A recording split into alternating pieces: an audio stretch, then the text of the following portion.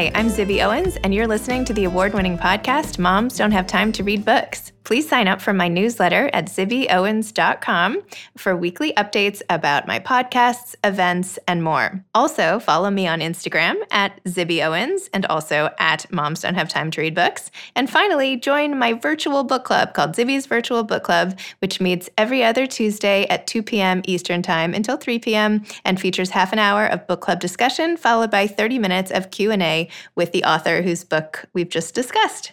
You can sign up on my website, zibbyowens.com, under the Virtual Book Club section, or even on Instagram under the link in my bio. I hope you'll find me in all these different channels and enjoy this podcast. The sponsor for this whole Labor Day Book Blast week is firstbook.org. Obviously, the pandemic is crippling education for millions of students, especially those in low-income communities. The widening digital divide and extended quote-unquote summer slide due to COVID is devastating. Apparently, 40% lack access to reliable internet and functioning digital devices they can use for online learning, making the need for physical books and resources to prevent further educational backsliding absolutely critical.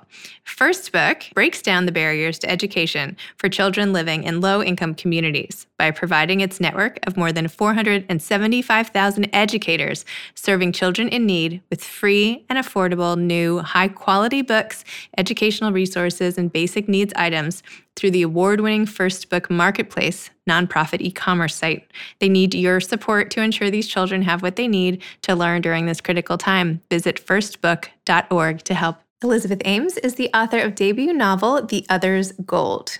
A graduate of the University of Wisconsin-Madison and the Helen Zell Writers Program at the University of Michigan, Elizabeth has lived in Seattle, France, and Rwanda since leaving the Midwest. She currently lives in a Harvard dormitory with her husband, 2 children, and a few hundred undergraduates, or at least it was that way until this year when everything is going virtual. Welcome, Elizabeth. Thank you so much for coming on Moms Don't Have Time to Read Books. Thank you so much for having me. I'm particularly excited because I feel like we've been trying to plan this for like 5 years or something ridiculous, right? This is one of my longest to-do podcasts that I've had on the list. I know my book has been out for almost a year, but I really appreciate your flexibility. I'm happy to be on anytime. And I'm sure it was my fault. I'm not trying to say it wasn't your fault. Just we were back and forth. Then there was so many, obviously we all had quarantine time and there was sort of like, maybe that's only going to last a few weeks. Maybe it's going to last indefinitely. We don't know. So I'm just glad we found a time. Me too. And I know we're doing video and audio, but for the podcast listeners only, you're in this gorgeous library at one of the houses at Harvard. Just tell me a bit about it and about writing The Other's Gold in that library. It must have been amazing. Yeah. People who aren't familiar with Harvard has, I think 12, I don't want to get it wrong, but I think it's 12 undergraduate houses outside of the freshman houses. It's all funny to talk about, or not funny, but strange to talk about now, thinking about like, how will it be this coming fall? But last year, and the year before, when I wrote this book, I moved into this house, Quincy House, with my husband and our then 6-month-old. And I guess I'm taking it too far back. The point is, go back. I'm in this beautiful library. Every house has its own library. And this is the Quincy House cube that I'm just ducked in for this short time to chat with you. But it's beautiful. But wait, keep going back. I like that. So your husband's a professor and you ended up at Harvard. What does he teach? He's in the Department of Folklore and Mythology, and his PhD is in African and African-American studies and anthropology.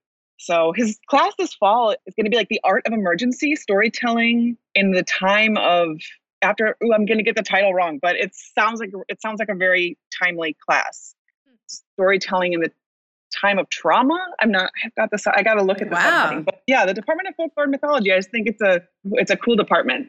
Yeah. Gosh, I want to go back to school. I miss taking classes. Like, should I learn about this or should I learn about that? Like, education is so wasted on the young because at the time I was like, well, if I drop French, I can go out Thursday nights, So anyway. Yeah, like what time to get up? I know. But yes, when we moved here, I had this vantage from this library where the students work, and I could look out over the courtyard, which is so idyllic. It's so manicured and green, and students would be walking to class. And so I always say, like, I love campus novels, and I always hoped I'd write one. But then when we moved into a dorm, I thought, like, this is the time. If I'm ever going to write a campus novel, I have to do it now when I'm sort of like have this really useful perspective for a writer that I'm not I'm an outsider and that I'm not a student at Harvard and I really have much of a formal affiliation with the university, but I live in one of the buildings and work with all these students, and it was really like a privilege and a joy to live amongst them while they were going through this really intense time of being away from home. And I was going through this really intense time of becoming a parent, living here with a 6-month-old. That was what got me thinking about the book, was like, this is so weird to be a new mom amongst all these sophomores. I lived mostly amongst sophomores, and seeing them, be dropped off at school by their parents, and their parents just being like, looking at me with my baby so longingly, giving me it goes so fast. And I believe that from like day one, but I also obviously seeing parents drop their kids off at college is like really while you're wearing your baby, you're like, if you weren't already weeping, you will be any minute. So. Oh my gosh. Well, tell listeners what The Other's Gold is about. The Other's Gold, it follows 4 friends, Alice, Lainey, Ji-sun, and Margaret, from when they meet at their freshman year at a fictional college, Quincy Hawthorne College. And since I just mentioned Quincy House, the college is named in part after Quincy House, but it is an invented college in New Hampshire. They meet their freshman year, and it follows them from that time to kind of like when they start having children or not. So it's like a 13-year time period, and it's structured around the worst mistake made by each of the 4 friends during that really intense and transformative 12 years. I was particularly drawn to Alice and her situation with her brother and the accident, and how she talked about it and processed it and wanted to tell her friends but didn't want to tell her friends, and how you sort of go through life with secrets. Like, I feel like that's one of the most powerful things in books, is sort of like, what do people do with their secrets, and what causes people to do things, and does it matter if you're young or old, and what makes something forgivable and not, and all the rest. So I was just wondering about developing her character in particular, if you could talk a little more about how you decided on her sort of narrative trajectory, if you will. Sure. I think I always feel like when you talk about characters, you start to sound like so nutty, because you're like, she came to me, but I do think she came to me maybe like 3rd or even 4th. But I think, how does a character come to you? That's the part that actually feels like magic to me. Like, of the things about writing that are like hard to sort of, I think there's a lot of things that you can try to, invite characters into your mind, but sort of they just kind of come knocking, and then you start thinking about them. And then I feel like when you get really into it, then suddenly everything's grist for the mill. You'll hear people talking, and I can remember at one point, actually, speaking of Alice, because she becomes a doctor, I was sitting by these 2 doctors at a coffee shop listening to them talk, and they kind of were talking about children, and one who hadn't had children, and she had wanted to, they were just having this pretty intimate conversation about their careers and their lives. And I was just thinking, Alice, like, because she's a doctor, she struggles with her fertility, and those were just strangers in a coffee shop. But I think once the characters sort of arrive at your doorstep, then the inspiration for them you start to see them everywhere. They're like really present. Totally. Did you have a college experience, anything like this? Like, did you have 3 girlfriends that you roomed with? Like, did you base the window seat off of a dorm room there? Like, how real to life at all, if at all, is the book or parts of the book? I always say, like, I feel like I could count the actual things that came from my life on one hand. But no, I went to a large state school, the University of Wisconsin-Madison, which is a great school. But I think part of my fascination with small liberal arts schools is probably fueled by the fact that I didn't go to one. The idea of the kind of like the ensuite dorm room and the smaller, sometimes claustrophobic environment. I think my curiosity about that partly fueled the book. And I've been very lucky with the long-term friendships I've had, but I've never been of a quad like that, of a foursome. And so I think that partly inspired the book too, was just the curiosity I have about those kinds of friendships where you're living together, taking classes together, eating together, dating, breaking up, sometimes going on to marry each other or not. It's just such an intense time. Your bond is forged so intensely. And then, I would see these groups of students just like completely inextricable. And I was sort of curious about that, how that friendship forms, and then how it's weathered and tested once you're not in the environment that totally supports it.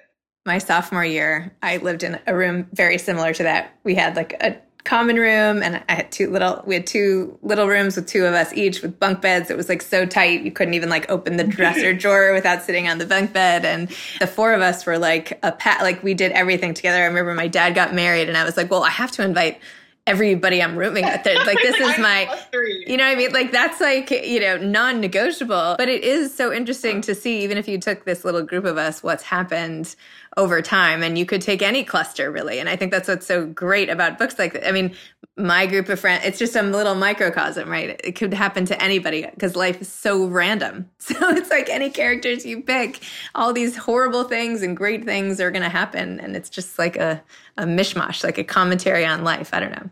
That was a ramble. Are you still friends with the three people who were your roommates? So my roommate, so there were two, like I roomed with one girl and then there were other two, and they had actually, the two in the other little room went to St. Paul's together. So they had been friends before. I'm still close to them. We go on girls' trips once every other year at this point. Now I don't know when we'll see each other again. One of them lives in Denver. One of them lives in Hong Kong. And then my roommate died on September 11th. Oh, I'm so sorry. I think I've actually read your essay about that. I'm so sorry. That's okay. No, it's okay. But we were friends after school and we lived together after school. And when she was 25 when it happened. But I have so many of those memories, and, all of us on campus together sort of just totally embedded the way you're saying. Like, we wouldn't have gone, like, if there was a social or whatever, it was us with the guys. And I don't know. It was just that time. But yeah, to lose someone in the group is also, when you go back, it like changes the way you look at sort of everything that had happened, right? Even when we go to reunions, it's all like, I'm like looking around, like it's just not the same.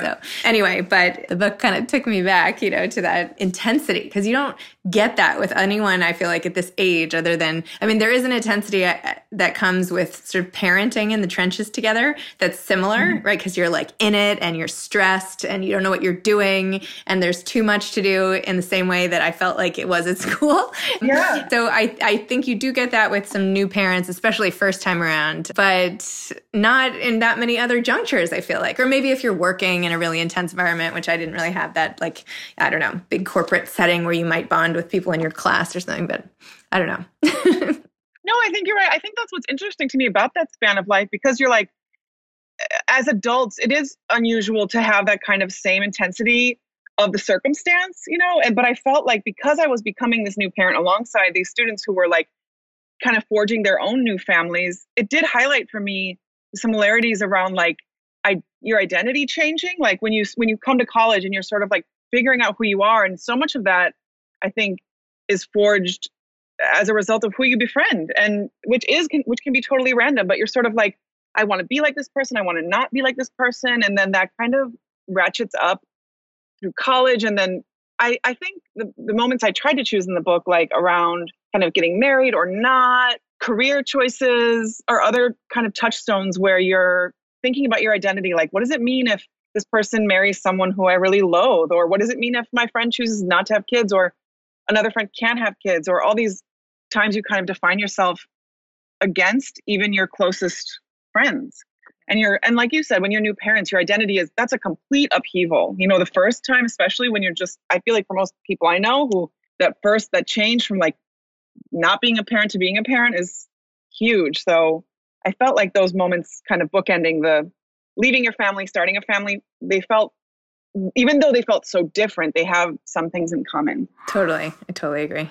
Speaking of family, I'm sorry, you can probably hear my son like screaming in the background. Oh, no, I can't apologize for that. Like, that's the side effect of this Zoom life, is that people are kind of like have to be aware that children exist in some working people's lives, So you've been up there. Have you been there the whole now at Harvard with now it's not a baby. Now he's not a baby anymore, but. No, yeah, I moved with my husband and first baby when she was 6 months old, and now she's 4.5. So I've been in, so yeah, it feels like a college, like the students who started when we started, they already graduated. But yeah, it's been like, I guess this will be the start of our 5th year, and a very strange year. And I've since had a second child who's only ever lived in a Harvard house. And it's a really amazing community. I always say I was like kind of wary about moving into a dorm as an adult with a baby. Like I lived in this apartment in a kind of like sleepy, really child-friendly neighborhood of Cambridge, like known for being family friendly. And I didn't have kids. And then I moved into Harvard Square, which is like, it's family friendly in its own way, but it's also more like you can go out and do stuff that isn't as easy to do when you have a new baby. But there are other families, there are dogs, the students are amazing. I feel really, talking about it now, I just feel sad because I think like, we don't know what it's going to look like this year. And even if there are some students in this house, they won't be, we won't be eating in the dining hall. We won't be like having the kind of casual interactions with students that make it feel so kind of warm and community-like, and with other tutors and other families and pets. So that's just a big, like, so much around education. It's just a big question mark. But I think this is a really special place to have kids. And I felt so lucky for the people that my kids have met. I bet they have like the best babysitters ever. I mean, you have access to like the most brilliant, awesome babysitters. I feel like I should just come there to poach some sitters or something. They're so busy though. Like, yeah, the ones we've had are so amazing, but they have a lot going on in the school year. I'm sure that's true. So when did you write, like, how long did it take to write this book? And did you outline, I mean, I know you were talking about the sort of organic nature in which the characters developed, but how did you have like a structure of, or did you start with that timeline of where the bookends that you just mentioned? Was that like a do not change type of thing from the outset, or how did you start it? No, I started, actually, it was, again, kind of college-like, because it was like a kind of 4-year start to finish. Like, I was just thinking about this because I started like taking notes, like emailing myself notes app kind of notes when my first child was born. And I just wanted to like jot down some of the feelings. It wasn't even like fictional yet. It was just like, I got to figure out how to write about some of this really just intense feelings. I want to write it down now while it's so fresh. And then we moved here and I started really getting to work on it once we started having some childcare. So when my first child was like 8 months old, we had a very part-time nanny share, and I did some of the like tentative first steps on this book. And then when she was like a year and a half, I think she was 19 months, she started at this little preschool daycare. And then I really got cooking. I was like, I had been working on the book, but not in such a consistent way, like in a very piecemeal way, but always walking around thinking about it, but not just actually banging it out. And then when she started at this daycare, I really figured out how to prioritize my time and be more efficient. And I would drop her off and oftentimes go to this coffee shop that was really nearby that has no internet. And I would just get to work. And so that took me, it was maybe like a year of thinking, a year of writing, and then selling the book and then doing some revisions that year. And then it came out. So it was kind of fast. I had written a book before this that isn't published that took a really long time and was a lot more labored and protracted. And this book came much more quickly. I felt a lot of joy, not necessarily with the content, but with what is it called? The flow. Like when you really get into a project and you're just feeling like the flow. So I think that helped make it happen faster. And the fact that I was just so conscious of my time. I always say I closed my tabs sooner because I always have so many tabs open on my browser. And once I was working on this book and knew how precious my time was away from my young baby, I was just like, close these tabs, open Word, get to work. Love it. That's good. So such a meandering answer. Sorry. No, that was great. I love that. That's true because it's like, I feel like sometimes the less time I have, the more I get done in that time, right? Because I have to maximize like every second of an hour. But if I have like 4 hours, then I might like, I don't know. Well, I must have tons of time. I'll go read the paper and I don't know. I heard an interview with Helen Phillips at the Boston Book Festival, and she talked about that same thing, how she's had like increasingly or like decreasing time with each book, but she feels like she's become a better writer and like makes better use of this time, and her writing's become like more concentrated and powerful. I'm probably misquoting her, but I felt like I feel so encouraged when I hear people talk about it in that way. Cause I think like, well, you wrote this book, The Need, when you had this little time and you were doing it in these chunks, and it's so incredible. So I love to hear when people, and I was sort of like totally deluded. I felt like, when I was in graduate school at like 24, I thought you have to publish a book before you have a baby or you never will. Like, obviously there's evidence throughout time that that's not true.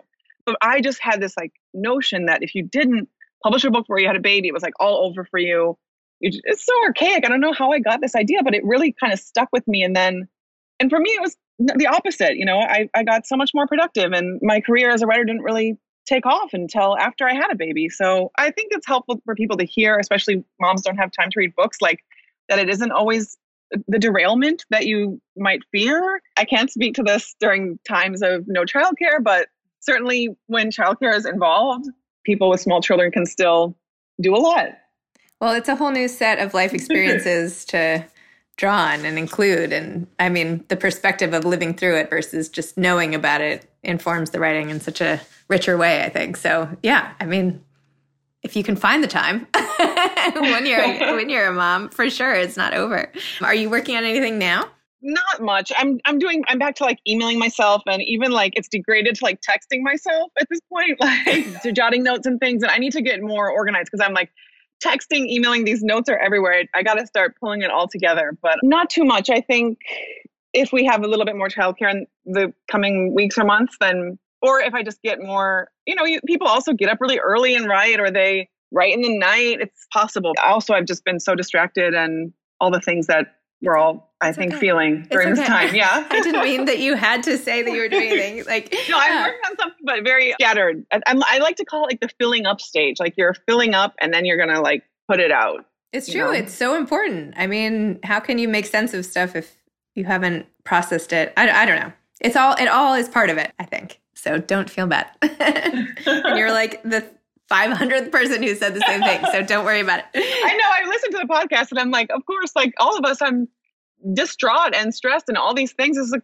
very intense time. And it is encouraging. I also, even prior to this time, I felt like hearing from people who talk about like the rhythms of their work as being like some people write every day and are super regimented and some don't. And then there's just like seasons in your life, as with all things, where you're like super productive or you're more fallow. And I guess you just have to hope that, I think that a lot of writers think if they're in a fallow season, it's like, well, this is it. It's like new parenting. It's like a similar mindset where whatever trouble you're having, like, especially those early days, like your child is having all these sleep interruptions. You're like, this is my life now. I guess I never sleep. I don't sleep. And then a couple years later, or, hopefully for some people a month later, you're like, oh, I've totally forgot about that time. So I think it's similar with writing in the sense that I'm comforted when I hear about people whose books I revere having like forgotten how to write a book between books. So like each one invents itself, and maybe the difference is just that they knew that you can do it.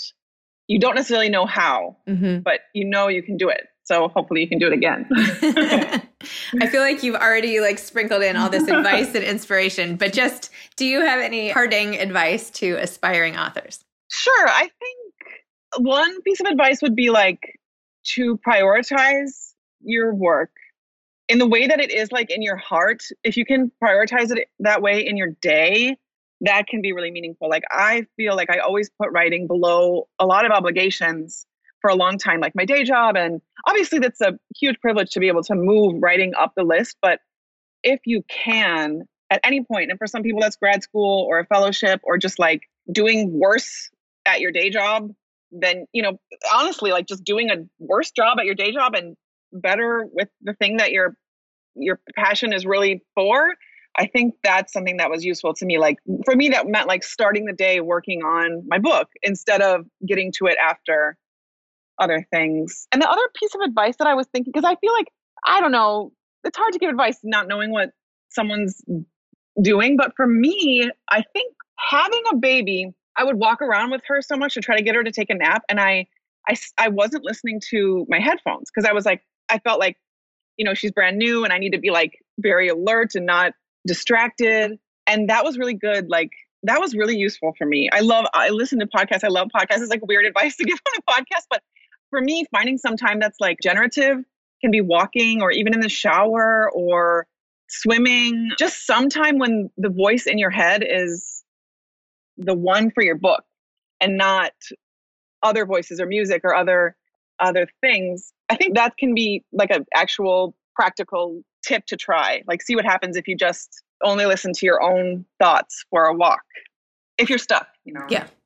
Sometimes I don't want to hear my own thoughts. That's why I like to listen. No kidding. I know. I want to hear these chats, but someone, I can't remember who it was, but somebody said that part of their writing process was that on their commute to work every day, no radio allowed. Like that was her time to think about what she would maybe want to write at lunchtime. Now I'm forgetting who that was. Anyway, my brain is just falling apart. But it's like what you were saying, like she had that protected time when, I mean, she was driving, but, whatever part of your brain that uses is only like a tiny bit compared to, imagination. So, but isn't it wild that sounds, I'm like, oh, it sounds so boring. Like, don't you want to have the radio on?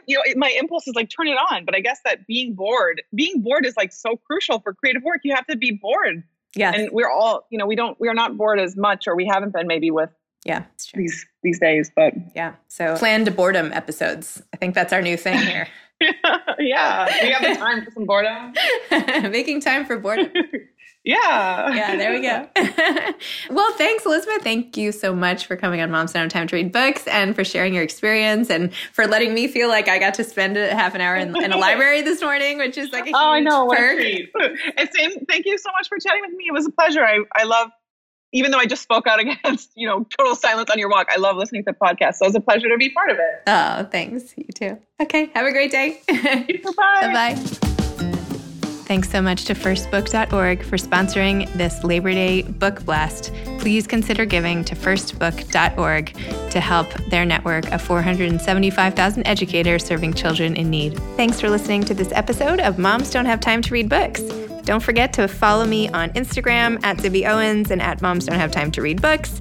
Also sign up for my newsletter at zibbyowens.com and sign up for my virtual book club and meet lots of authors on Zoom every other week. Thanks so much to Steve and Ryan at Texture Sound for the sound editing. And thank you to Morning Moon Productions for providing this fantastic intro and outro music.